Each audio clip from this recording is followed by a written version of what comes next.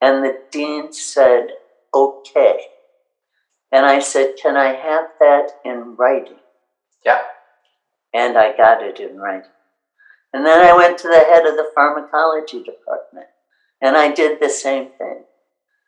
Will you count the biochemistry course and the physiology course and from medical school for your PhD in pharmacology? Yes. Can I have that in writing, please? Great. When I went to actually get my PhD, they called me into an office and said, Anne, it looks like you're getting your PhD in 1 year.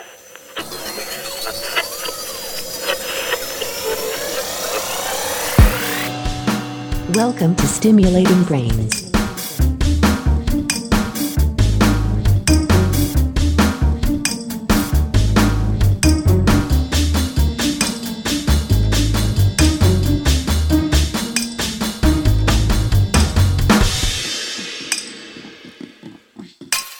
Hello and welcome back to Stimulating Brains, episode number 23.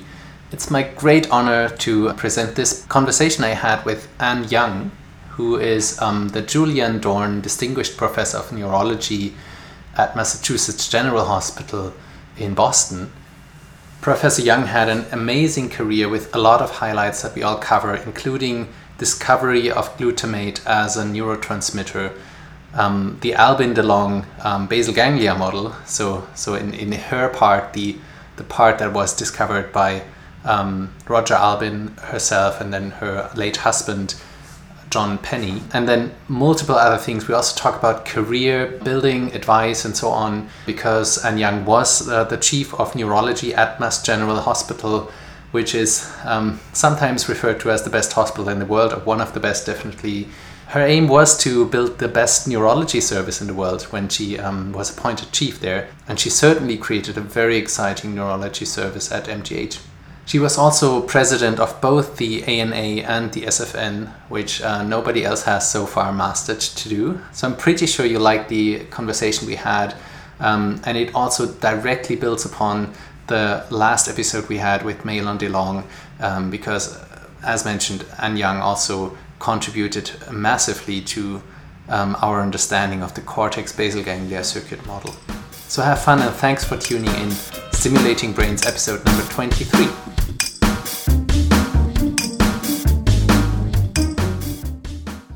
So Professor Young, it's such a great honor to be able to interview you. Thanks so much for taking part in this. Sure. I will have more formally introduced you by now, so we can directly start with the questions. So I always ask to break the ice, what do you do when not involved in science or medicine? I mean, you are retired, so you have probably more time now, but any hobbies or activities that you pursue? Well, yeah, I live right on a lake up here in New Hampshire, and we have all sorts of wildlife. So I've rigged my yard with all sorts of motion activated cameras that record all the wildlife at night and during the day. And it's really fun. Oh, that's amazing. And then the lake is just delicious for swimming. So right around now is swimming for a few months, and that's really nice. And then we're up and I take walks every day with the dog. It's lovely. I read. Great. Yep. Super. That sounds really cool. I'd love to see some footage of the wildlife cameras. That must be nice to explore. It's a great hobby. I can totally get that. So as a kid, speaking of animals, you, according to your Wikipedia page, based on your feisty nature, quote unquote, earned you the nickname of Tiger Annie. Do you want to tell us a bit about that? Like, how was life growing up for you? Oh, yeah. Well, my mother wanted me to be a sweet little girl. I had a brother, an older brother, but I was unfortunately a tomboy. And so she had to put up with me tearing around in T-shirts and jeans and, getting dirty and exploring up in the woods. And so I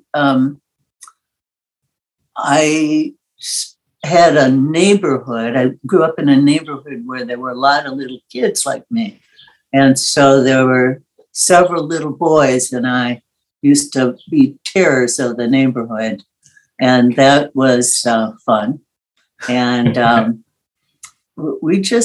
my dad was kind of impressed with my feistiness. I used to get in fights at school.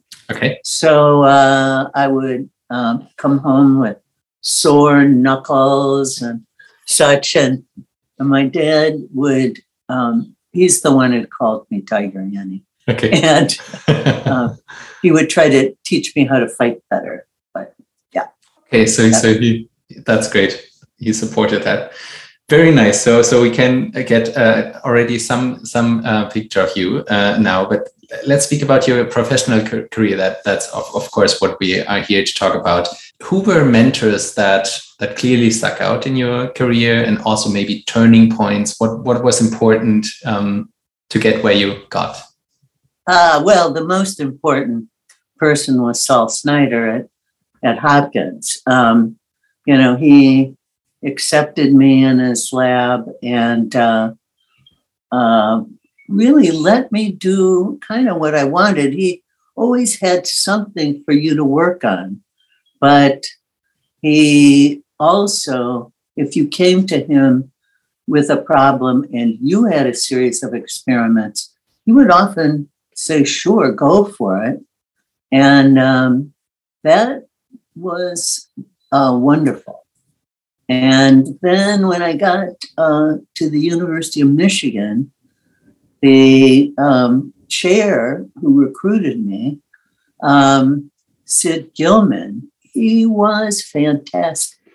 He helped me with all my grants, helped me interact with the people down at NIH. He was very helpful.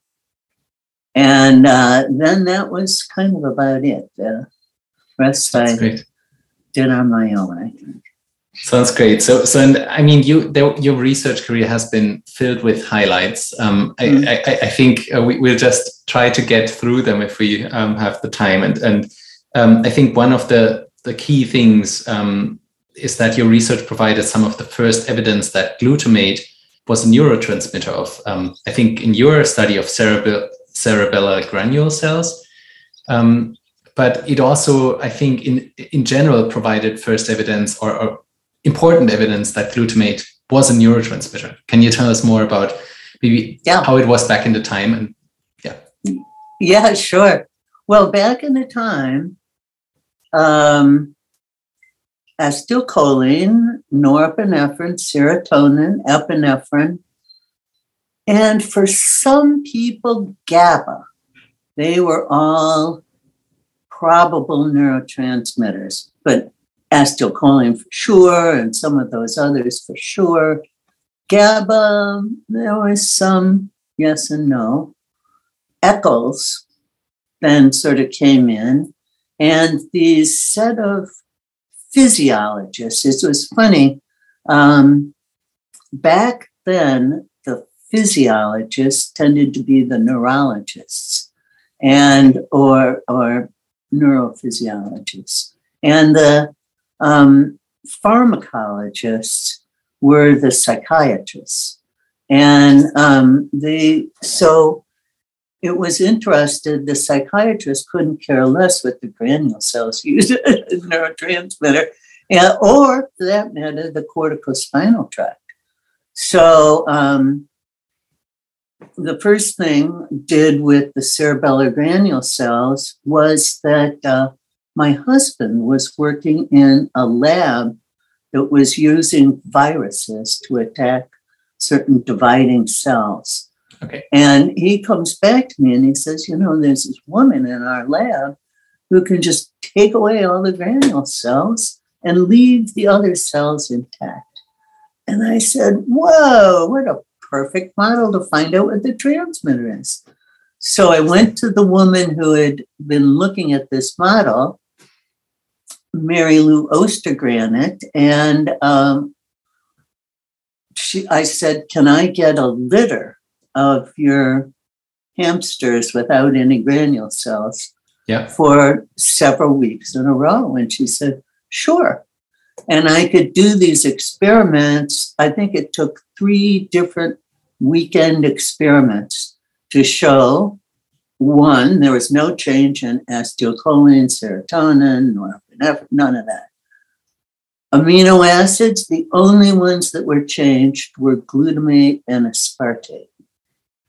So in the next set of experiments, it turns out that glutamate and aspartate have been found to have both a high affinity uptake system and a low affinity uptake system. And it was the low affinity uptake system that was associated with just cellular metabolism. But many people thought, and in particular thought, well, glutamate, a high affinity uptake system, well, that could be a neurotransmitter in activation. So we looked that weekend at aspartate and glutamate uptake, and it was the high affinity uptake that was changed. And then the next weekend, we got an amino acid analyzer to look at some samples. And yes, only glutamate levels were changed, not aspartate. So that was pretty good evidence. And nobody did much else about that. When we got to the University of Michigan several years later, we started working on the corticospinal tract. Yeah. And that ended up likely being glutamate as well. So, yeah, that was pretty cool. Very, very cool. So it is even, it's so fundamental now that it makes it hard for us younger people to even imagine a world without this particular knowledge that glutamate is a neurotransmitter. So, it's obvious, we learn it, obviously it's cool. And even in high school, probably. So why, I think establishing glutamate as a neurotransmitter was the slow process, according to the internet, over a period of 20 years, dating back from the 50s. I think back then somebody injected glutamate into the ventricular system and showed that there were some cramps following. Is that yeah, true? And they were also squirting it on cell bodies and seeing what kind of reaction.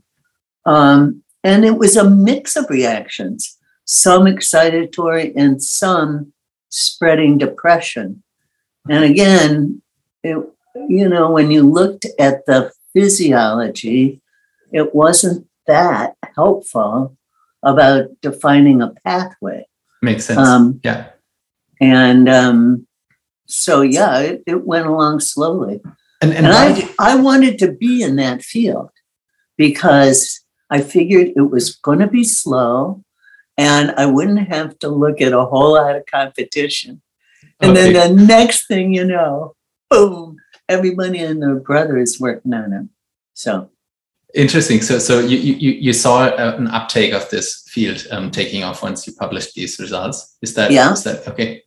So why did it take so long? So I read that since glutamate is essentially everywhere in the body, maybe that's why nobody suspected it. Because as you mentioned before, so at least what I read, it was decades after the identification of acetylcholine, norepinephrine, and serotonin. Also, dopamine, I think, was known. Yeah. Mm-hmm. But you could argue glutamate is the most important one, maybe, right, or the most ubiquitous one. So why was that one discovered so late?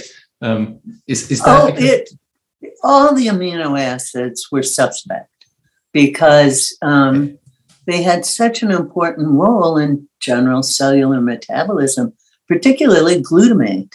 And it was the fact that you could look at brain concentrations and they were high compared to other organs, but were they huge? No, but they were high. Okay. And those levels changed when you lesioned areas that you thought were projecting to somewhere. Okay. And but there was a lot of skepticism. I mean, when I was at Hopkins, the head of physiology, Vernon Mountcastle, he didn't really even believe in transmitters. He really only believed in electrical transmission. And it was only sort of during the time period I was getting my PhD that he started to, well, okay, maybe there's some transmitters. What time was that, roughly? That was 1969 to 1973. Yeah, okay. Yeah, Mountcastle, I think, is still very much known for the cortex and so on. So he did a lot of cool stuff there. But it's so interesting to hear that back in the day, he was not believing in neurotransmitters as well. Yeah. Very, very exciting. So it's always, it's so hard to, as a young person, to understand these things retrospectively. If you, read the literature, let's say, backward in time, it's very hard to understand that. And I feel only talking to people that lived at the time and did research at the time can really, embed us into this field and this feeling. So that's really, really amazing. So I guess the next and maybe even bigger, or I don't know if it's bigger, but another really big highlight of your career is, of course, the circuitry model of the basal ganglia and thalamic-cortical interactions. And I think I told you in the last episode of the podcast, I interviewed Mahlon DeLong, and a key focus there was also the model of the basal ganglia. And I think now, brushing over history, is often referred to as the Albin-DeLong model. And often, again, like two key papers are being cited, one from your team at Ann Arbor and one from Johns Hopkins, where DeLong worked at the time. So Ann Arbor, Michigan, that paper was authored by Roger Albin, and then yourself and your late husband, John Penny. And everybody called him Jack. Jack, okay, good to know. Good to know. So when I asked Mahlon what the contributions between the two teams had been, again, very hard to disentangle now from, looking back. He didn't say too much, but he mentioned that your laboratory had focused a bit more on the motor domains of the basal ganglia, while a key contribution of his team, also together with Alexander and then also Hage Bergman and so on, had been the parallel loops of the basal ganglia with motor, associative, and limbic domains. Mm-hmm. Is that fair to say? Do you have the same memory? What's your take on this? Yes, actually, yes and no, what he says. Kemp and Powell also looked at some of these circuits through associative and limbic, others, cortices. We had, what happened with my husband, Jack, and I, was that when we came to the University of Michigan, we took over a movement disorders clinic. And we saw a lot of different kinds of movement disorders. And we had no formal training, like gone to Marsden or Fahn or somebody else. We had just obtained our experience, right, seeing the patients. And both of us were struck by how the descriptions in the literature were not really that descriptive of what the patients actually look like. Okay. So we made an example. Well, yes. If you ask Parkinson's patients to tap their fingers, they may start off slowly, but then it gets faster and faster and faster, almost faster than you can do it. And then you ask them to stop, and it takes a little while to stop. Well, that's odd, right? Yeah. So, and there were a bunch of other things that just didn't make sense with the old way of thinking that Parkinson's is slow and, Huntington's is fast and yada, yada, yada. Yeah. So we started saying, okay, what pathways have which transmitters? because if the cortical striatal pathway is glutamate, then what is the striatum doing? Itself. So we started to make these lesions to see what happened downstream. And in doing that, we had to measure in our hands receptor concentrations and affinities, because we had hypothesized that if you removed, say, a GABAergic input to a neuron, that it would become super sensitive and increase the number of GABA receptors, right? Okay. So this required looking at an anatomy and a drug effect or a drug binding. So we really, the two of us, invented the tritium-sensitive quantitative autoradiography that you could do with tritium-sensitive film. Oh, interesting. And so you could be very quantitative about it. And we were able to show that, one pathway had to hook with another, if this circuit was going to make any sense. But there were also experiments we did where the outcome was not what we predicted. And that, you asked about eureka moments, that's where we go like, what? And then we go, it has to be that there's both a direct and an indirect pathway. There has to, you can't just say the striatum does something to things and it's all the same. No, it's very different. And now Malin DeLong in his chat with you, he did mention the fact that we worked on rodents. And in fact, we did. And that he worked on primates. Now, unfortunately, he may have worked on primates, but we worked on humans as well, on human brains, post-mortem human brains. And we really published everything that we had discovered in the rodent, in the human brain, with Roger Albin and Tony Reiner and a bunch of us.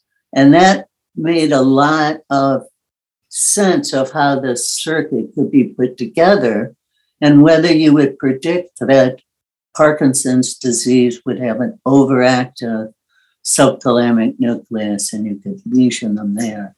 Interesting. Or globus pallidus interna. So to ask a few naive questions, so in humans, was it post-mortem? Then you measured concentrations of the, or you made lesions as well afterwards? No that's lesions. Not possible, right? Okay.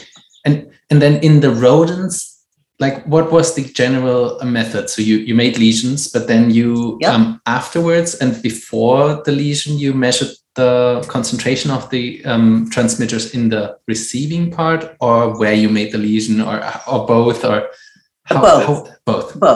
Yeah, you could measure the receptor concentrations throughout the striatum and projection areas. You could get a nice cut through where you could hit all of them and get measurements that weren't just, one concentration, but you could do a whole dose response curve.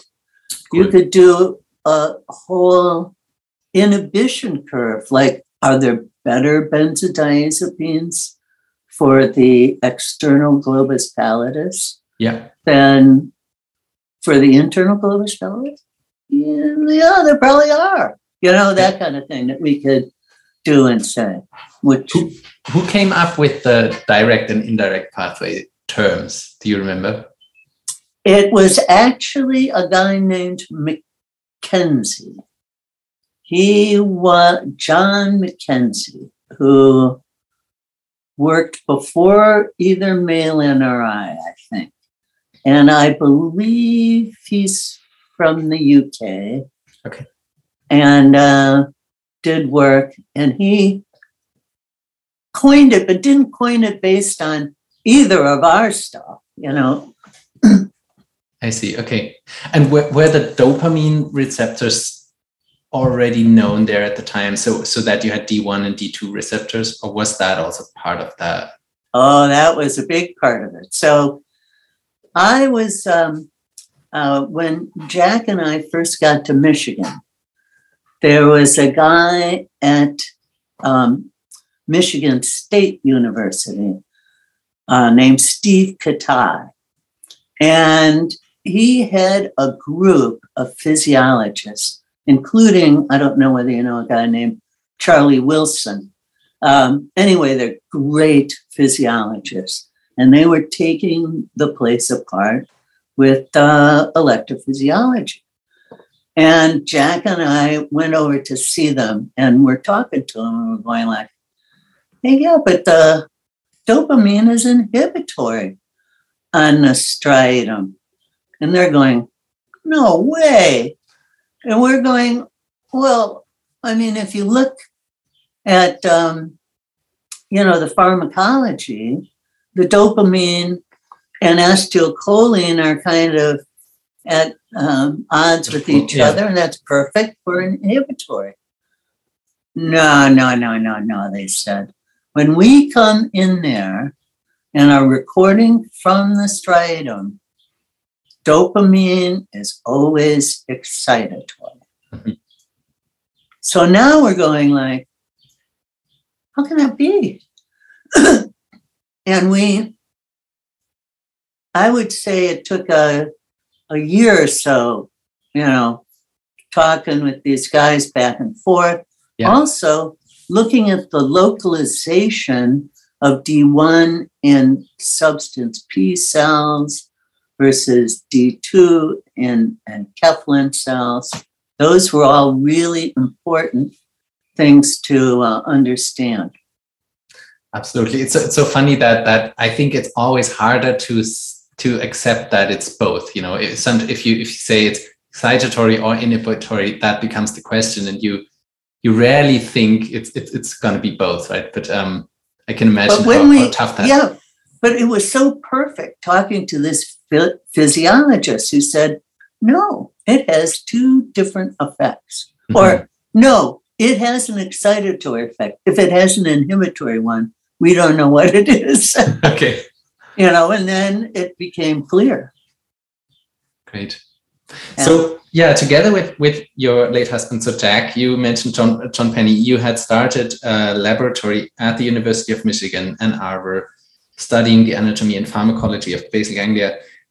So you already mentioned a bit that you started also clinical work together, and you essentially led the movement disorders group. Was that the main motivation to even think about, hey, let's map the basal ganglia, let's create a model? Or did the model rather emerge with, bits and pieces of evidence that came in your experiments? Or was it like, when did the idea of creating a basal ganglia model emerge? Oh, pretty much right from the beginning. I mean, my husband was an anatomist. So he always was thinking the anatomy. And I was pretty good on the pharmacology. And my husband was photographic memory, and he could speed read. So I grew up dyslexic. So my husband, though, could read everything. By the time I was in medical school. We met very early, and I realized that he could read all the assignments and tell me. He could summarize really well. Wow. And so, and that was true, when he came home in the evening after we had put the kids to bed, then he would read papers, and I would read abstracts that he told me to read. Okay. And that's how we did that. That's very interesting. It also seemed like I read that somewhere, probably also on Wikipedia or on a different page that summarized your work, that you also divided, as you said, also then the clinical work. I think so your husband was more focusing on hypokinetic movement disorders, you more on hyperkinetic. So your disease essentially was Huntington's, his was Parkinson's a bit. Yeah, mine was Huntington's and tic disorders. Tic disorders. Okay. Yeah. And then also, I think, as you mentioned, he did anatomy, and then I think he was also, computationally. Oh yeah, very big. Yeah. Okay. Mm-hmm. Yeah. And then yours was pharmacology. That it sounds so lovely that you apparently made a whole together. Yeah. So you mentioned that you grew up dyslexic. How did that impact, maybe to briefly intervene, your career, or how did that work out? Because you were super successful, right? So it's maybe encouraging to talk about this for others. Well, I was very lucky. I didn't get any help. I was in the time period when nobody cared if you were dyslexic. And the problem was I was so slow in reading that I couldn't finish tests or anything. And by the time I went to college, I couldn't take many of the courses because they required too much reading. So I did have some trouble getting past English, for instance, and that kind of thing. But in terms of reading science, everybody reads science kind of slowly. So I wasn't, proportionally that much slower reading science than the others. That's a good point. Yeah. But Jack changed the whole thing. You see, he could focus in and read this stuff and tell me. Great, interesting. So maybe going back to the model, how much of it would you think is still true today? Probably tough questions, but that's a tough question. But I think it is still providing sort of a scaffolding on which people hang their hypotheses. And there is so much new work that also deserves new hypotheses, Yeah. And I think that's coming out a lot with optogenetics and some of the other approaches, which are really, if we had them back in our time, it sure would have been exciting. But seeing it now is also wonderful. Yeah. And super. Yeah, I totally agree. It's such a helpful construct that even if it helps just to motivate more complicated additions to the concept, it's still helpful. I think I totally agree. It's still taught today, the direct indirect pathway, and I think it's a good thing that it is. So it at least gives us a good and fairly simple understanding maybe of the basal ganglia, and then we can add on to it. So maybe speaking about the next disease. So Roger Albin, who was the first author on that main, or one of the key papers, now occupies a faculty position still in Michigan, which is named in your honor, the Ann B. Young Collegiate Professor of Neurology. And I Googled him from his profile. He seems to also study Huntington's disease. And that was a big topic for you as well. So 1981, you traveled with Nancy Wexler to Lake Maracaibo in Venezuela. Can you tell us? Maracaibo. Maracaibo? Yep. Can you tell us something about that? Why did you go there? Well, I would say that I went because I was seeing Huntington's patients in Michigan. I had inherited actually quite a large number of patients with Huntington's. And frankly, this was an opportunity of a lifetime to be able to go with a team to a remote country, try to examine all of them, sample all of them. But why even go there? So apparently we have to tell the listeners there's a population of Huntington's. Huge population. Well, yes. That's key information. Okay, yeah. I'll back up, because in 1972 was the 100-year anniversary of George Huntington writing about describing Huntington's for the first time. And at that meeting was a guy who showed a film of what appeared to be Huntington's disease down in Venezuela. Okay. And it was as if the entire town was part of Huntington's family. So in 1979, Nancy Wexler, they had been looking for a big family because the geneticists said recombinant techniques now allow us to map through the family if we have a big enough family. So that was David Hausman who came up with this. And so when Nancy saw the size of this family down in Venezuela, she arranges to go down, and I'm the lucky one who gets asked to go down as a neurologist. And there were 3 others of us, but I'm going down to be part of the group that goes down to the town on stilts down in a lagoon. Well, it was a pretty unbelievable experience. And I did it for 22 years in a row. And going I must, back and forth? Going down to Venezuela just for maybe 3 weeks a year. Yeah. And then coming back. But during that time period, we got thousands of blood samples, skin samples, and sperm samples on people, and brain samples on people. And that's how the gene was isolated. So that was very cool. Can you draw us a picture a bit of how that town worked? Like if so many people there are affected with the disease, do they have specific cultural things in place, or? Well, they live off the fish. They fish out of the lake. Okay. And they sell, if they can, some fish so they can buy some vegetables and other things. All very impoverished. Okay.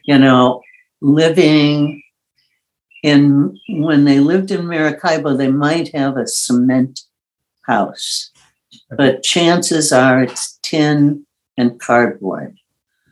And you get out to the outer towns, and there it's definitely tin, cardboard, a floor that's basically made of packed garbage.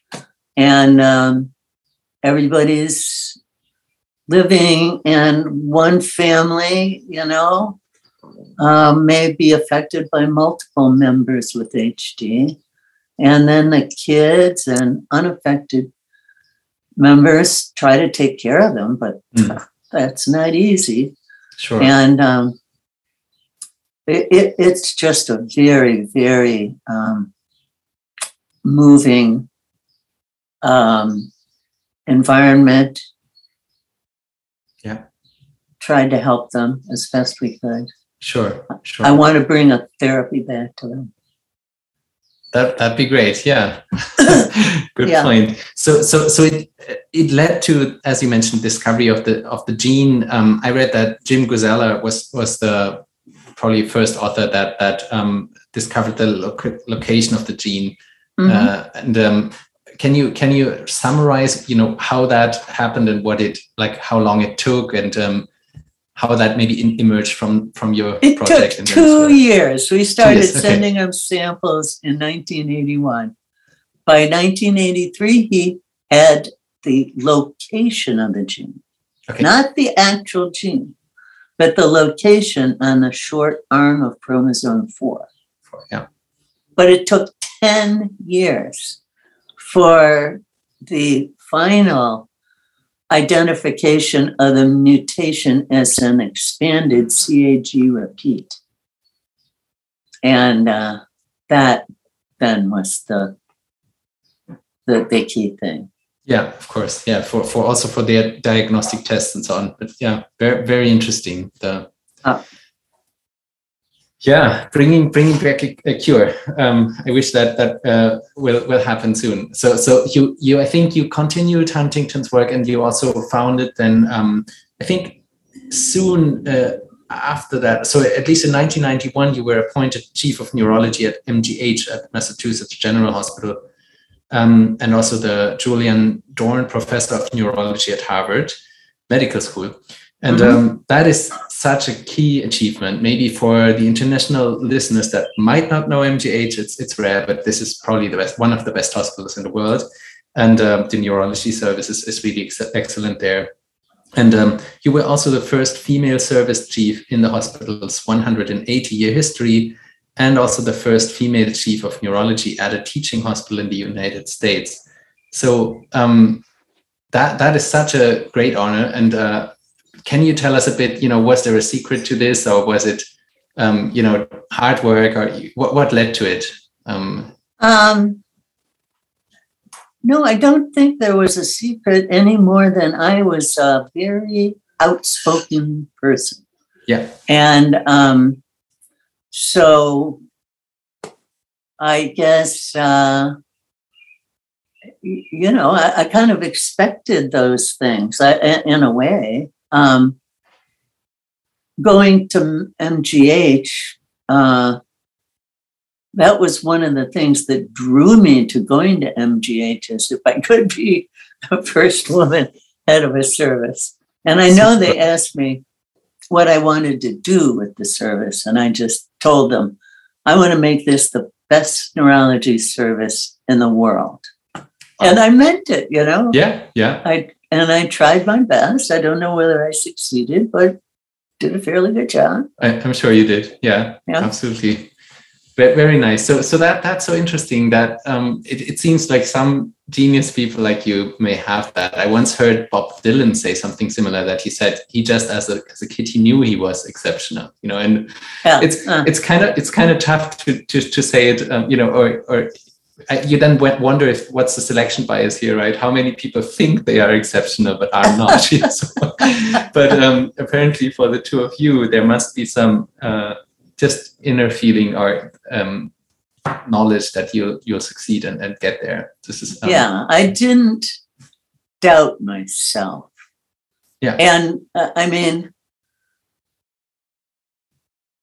there was a story. I don't know whether you want any stories, but when I got to medical school at Hopkins, I went to the dean because there wasn't any MD, PhD program designed yet. The dean said, you design it yourself. So I said, I'd like to take the first 2.5 required years of medical school courses. And then I want to take the last 1.5 elective courses as part of my PhD. Okay. And the dean said, okay. And I said, can I have that in writing? Yeah. And I got it in writing. And then I went to the head of the pharmacology department, and I did the same thing. Will you count the biochemistry course and the physiology course and from medical school for your PhD in pharmacology? Yes. Can I have that in writing, please? Great.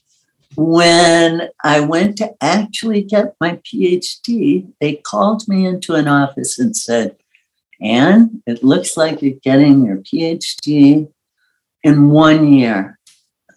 I was going to get the whole thing in 5 years. And they said, that's too fast. It looks like we're giving out cheap PhDs at Hopkins. Mm-hmm. And I said, well, I really don't think so.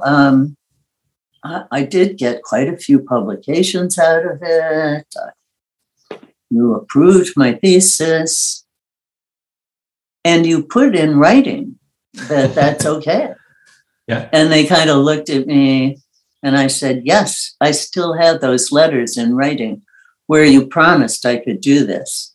And let me tell you, I said to them, if you refuse to give me the PhD, I will make sure that every student I hear of that is applying to Hopkins, they know that you guys aren't keeping your word.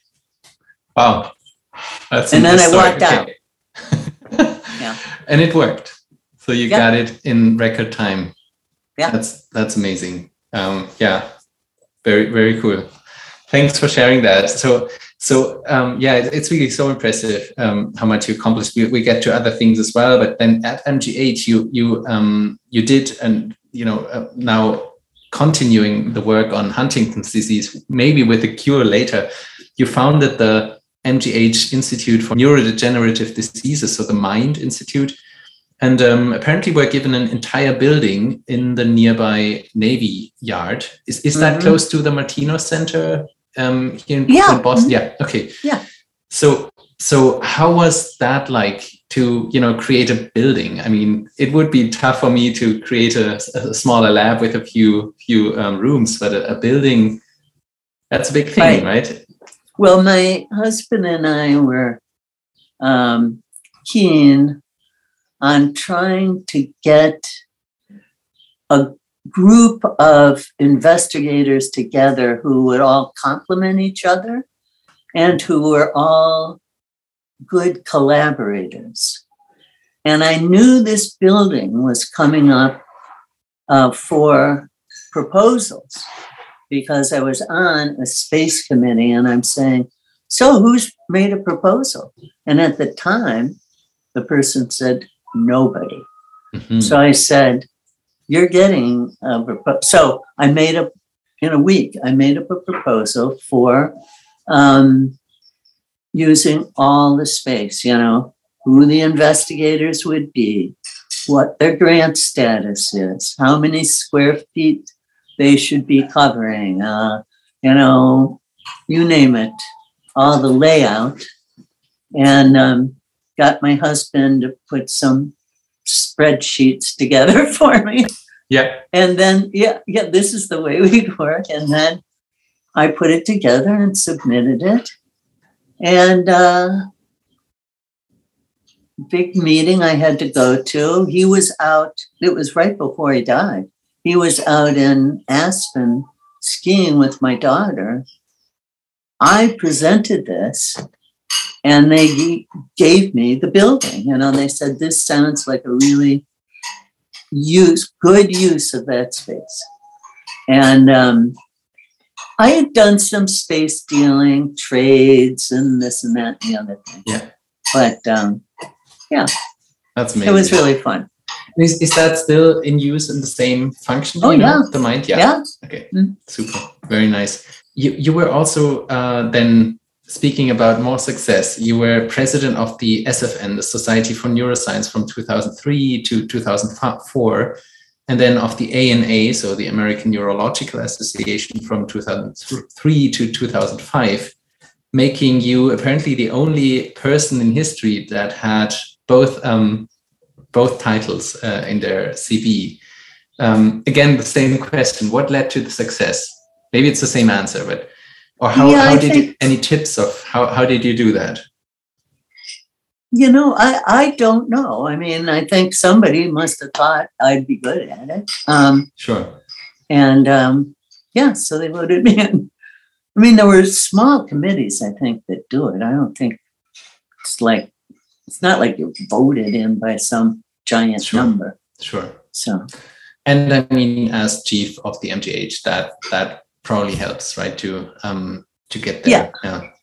So maybe to wrap up already slowly with some rapid fire questions that are easier to answer. So speaking about success, do you have any tips or thoughts about females in neuroscience and medicine? So especially any advice to young researchers or clinicians? especially female, but maybe also young in general, people entering the field? Yes, the thing is that you, and this is females particularly, but either male or female, you have to really think hard about what you're worth. And you should not feel shy at all about asking for what you're worth. But you should be able to show somebody why you're worth that much. Yeah. See what I mean? So you have to have like some kind of proposal or vision or return on investment. If you give me this much, I'll bring back this grant, that kind of thing. But you have to stick up for yourself. Most women don't say, I need a raise. Yeah. And that's not true. The guys all do, and everybody needs a raise. That's the quote of the day, certainly. Yeah. So, that's the main thing. I think I do think you don't want to be, women are often said to be a bitch or something like that. And so you do have to be careful that you don't get to be called one, And that's sometimes with women who are trying to stick up maybe a little too much for themselves. You don't want to, try to say that you're the greatest thing on Interesting, earth. though. I mean, can you elaborate a bit more? Because I could, argue that probably if men stick up as much, they are not being called a bitch. So, often. Right. So, isn't that still unjust that, as a woman, if you maybe ask too much often in our culture, you would already seem more greedy than a male that would do the same. So isn't that part of the problem? Well, I agree, except that there are some women who are just evil. Okay. And there are male too, but yeah, okay. Well, yeah. It was interesting when I was being interviewed to come to Mass General. The head of psychiatry asked, well, how do you deal with these, men, women, sexual harassment? And my answer was, well, really, when it comes right down to it, men can be jerks and women can be jerks. Yeah. And, you don't want either one of them around. You want people who are going to try to help you, put you in a better place. That's what you want. Yeah, absolutely. And not people who are trying to prove their value over yours and, all that kind of stuff. So. Absolutely. So we briefly talked about that dyslexia, and were there other issues in your career that you struggled with, or other fallbacks in or episodes where you thought this was a waste of my time, like negative things in the career of a scientist or clinician? No, I mean, sometimes they asked you to be on too many committees and things like that. I think my biggest problem was I have a very bad temper. Okay. And after Jack died, I became extremely depressed and saw a psychiatrist who said that, based on my history, I'd been bipolar my whole life, and the temper was part of that. And thank God I had a husband who kind of tried to damp it down for me. Okay. And and I got good treatment, and that's really made a huge difference. So, okay. Did the manic phases or the positive phases of it then help sometimes, like give you energy to write grants, or there were times when I had incredible energy level for doing things. Just this building, for instance, the whatever, putting together the proposal and this and that and the other thing. Yeah, I would have those phases, but then I'd have a lot of bad depression. Mm-hmm. All right. Maybe speaking about not anymore about failures, but about the opposite. I mentioned, or you mentioned eureka moments before. So, and we have talked about some, but was there any other moment that we didn't cover yet where you thought, wow, this, now I understood it, or this is such a success, or things in your career? Positive moments? No, well, I tell you, there was the huge enthusiasm that I think everybody in the Huntington's field felt when these new antisense oligonucleotides had come forward to be tested by Ionis and Roche together. Yeah. And that went into a clinical trial that everybody so hopeful for because it reduced Huntington in the brain. Yeah. And then, out of the blue, the data monitoring committee stopped the study and stopped it, saying that the patients were getting worse than the placebo. And it was as if, well, for me, I felt like I had been stabbed in the heart. For me, it was like, this could be it. This could be one of the first actual effective therapies. Yeah. And, another company had a similar approach. It also had to be stopped. So now everybody's going like, holy cow, what do we do next? Yeah. But there are people working on it, thank goodness. Sure, of course. Yeah. What do you think about maybe, this is a podcast about deep brain stimulation, and obviously your work is very instrumental for yes. that as well. But what do you think about deep brain stimulation for Huntington's disease, maybe? Well, I've referred people for it. It's hard to know how much better they were. I think in the beginning they were somewhat, but then I also think there was a certain amount of neglect of their of the side that was better. Yeah. Okay. There was also some seeming neglect. I don't know why, but I didn't do it on many more patients. Have you done any? So just rarely done. We had one case, interestingly, with subthalamic DBS at Charity that did really well. So interestingly, and but it might be so. My specialty is to localize the electrodes precisely, and it might have been even that it was pallidothalamic tracts that were just traversing dorsal to the STN, and but that patient, I would say, and that was, I think, the only real case we had in Berlin, and I just started here in Boston, so I haven't had much experience here. But in that patient, I think it's fair to say that without the therapy, it was even life prolonging for him. So in that case, but it's an N=1, so I don't have much experience.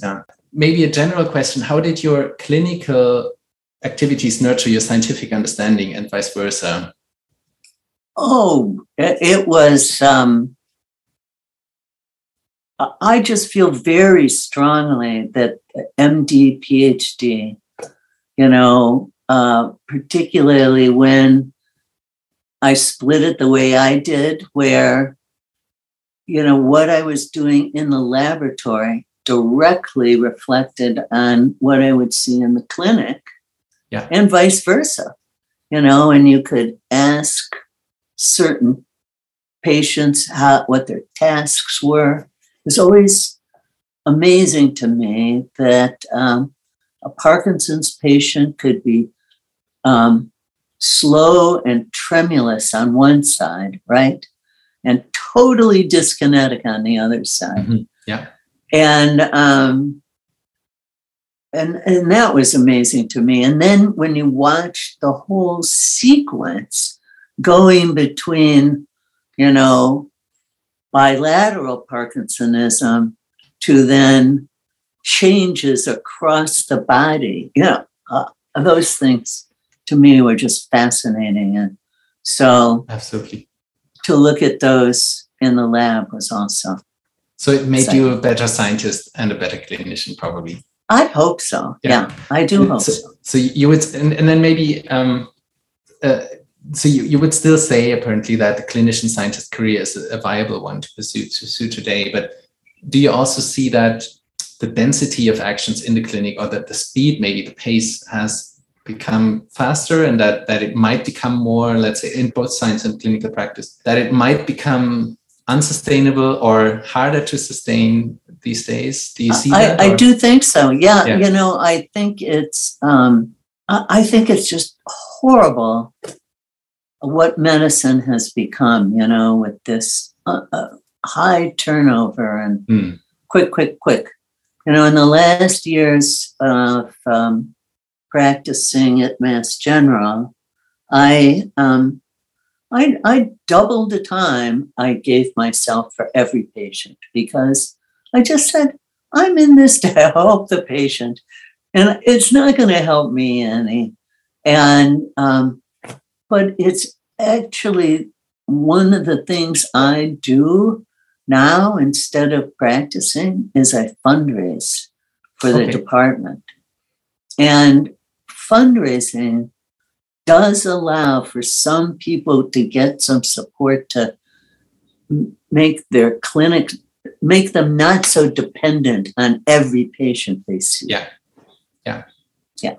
that's great. So what do you think about the future of neurology? What concepts might emerge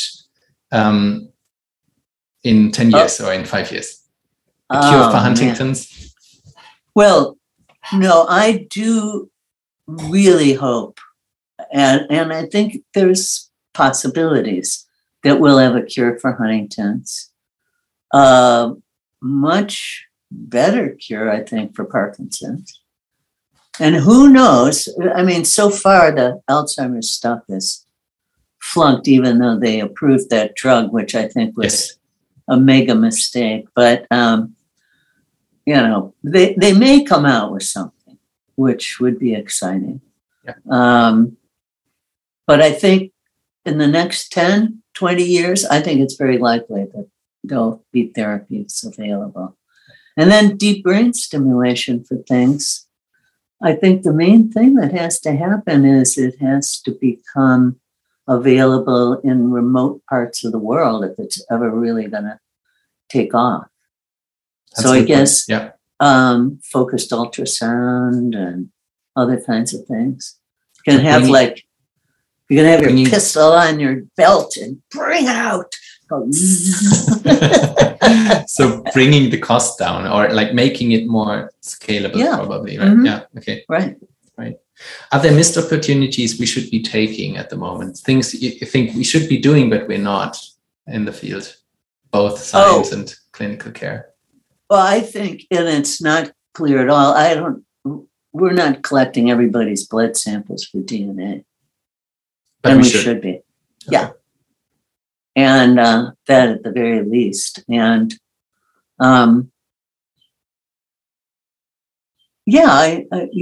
people should also be offering themselves up for trials pre-diagnosis. My mother had Alzheimer's. Yeah. Can you check me into a study sooner rather than later? That kind of thing, I think, is critical. That's a good idea. Yeah. Okay. All right. So are there any topics before we wrap up that we did not cover today, but you would have loved to talk about? I know it was a long discussion already, but anything you wanted to talk about? This is fun. All right, Professor Young. So thank you so much. This was really great. All the best. I envy you in the nature with loons and your dog, and hope you have a pleasant day. Thank you so much. Really enjoyed it.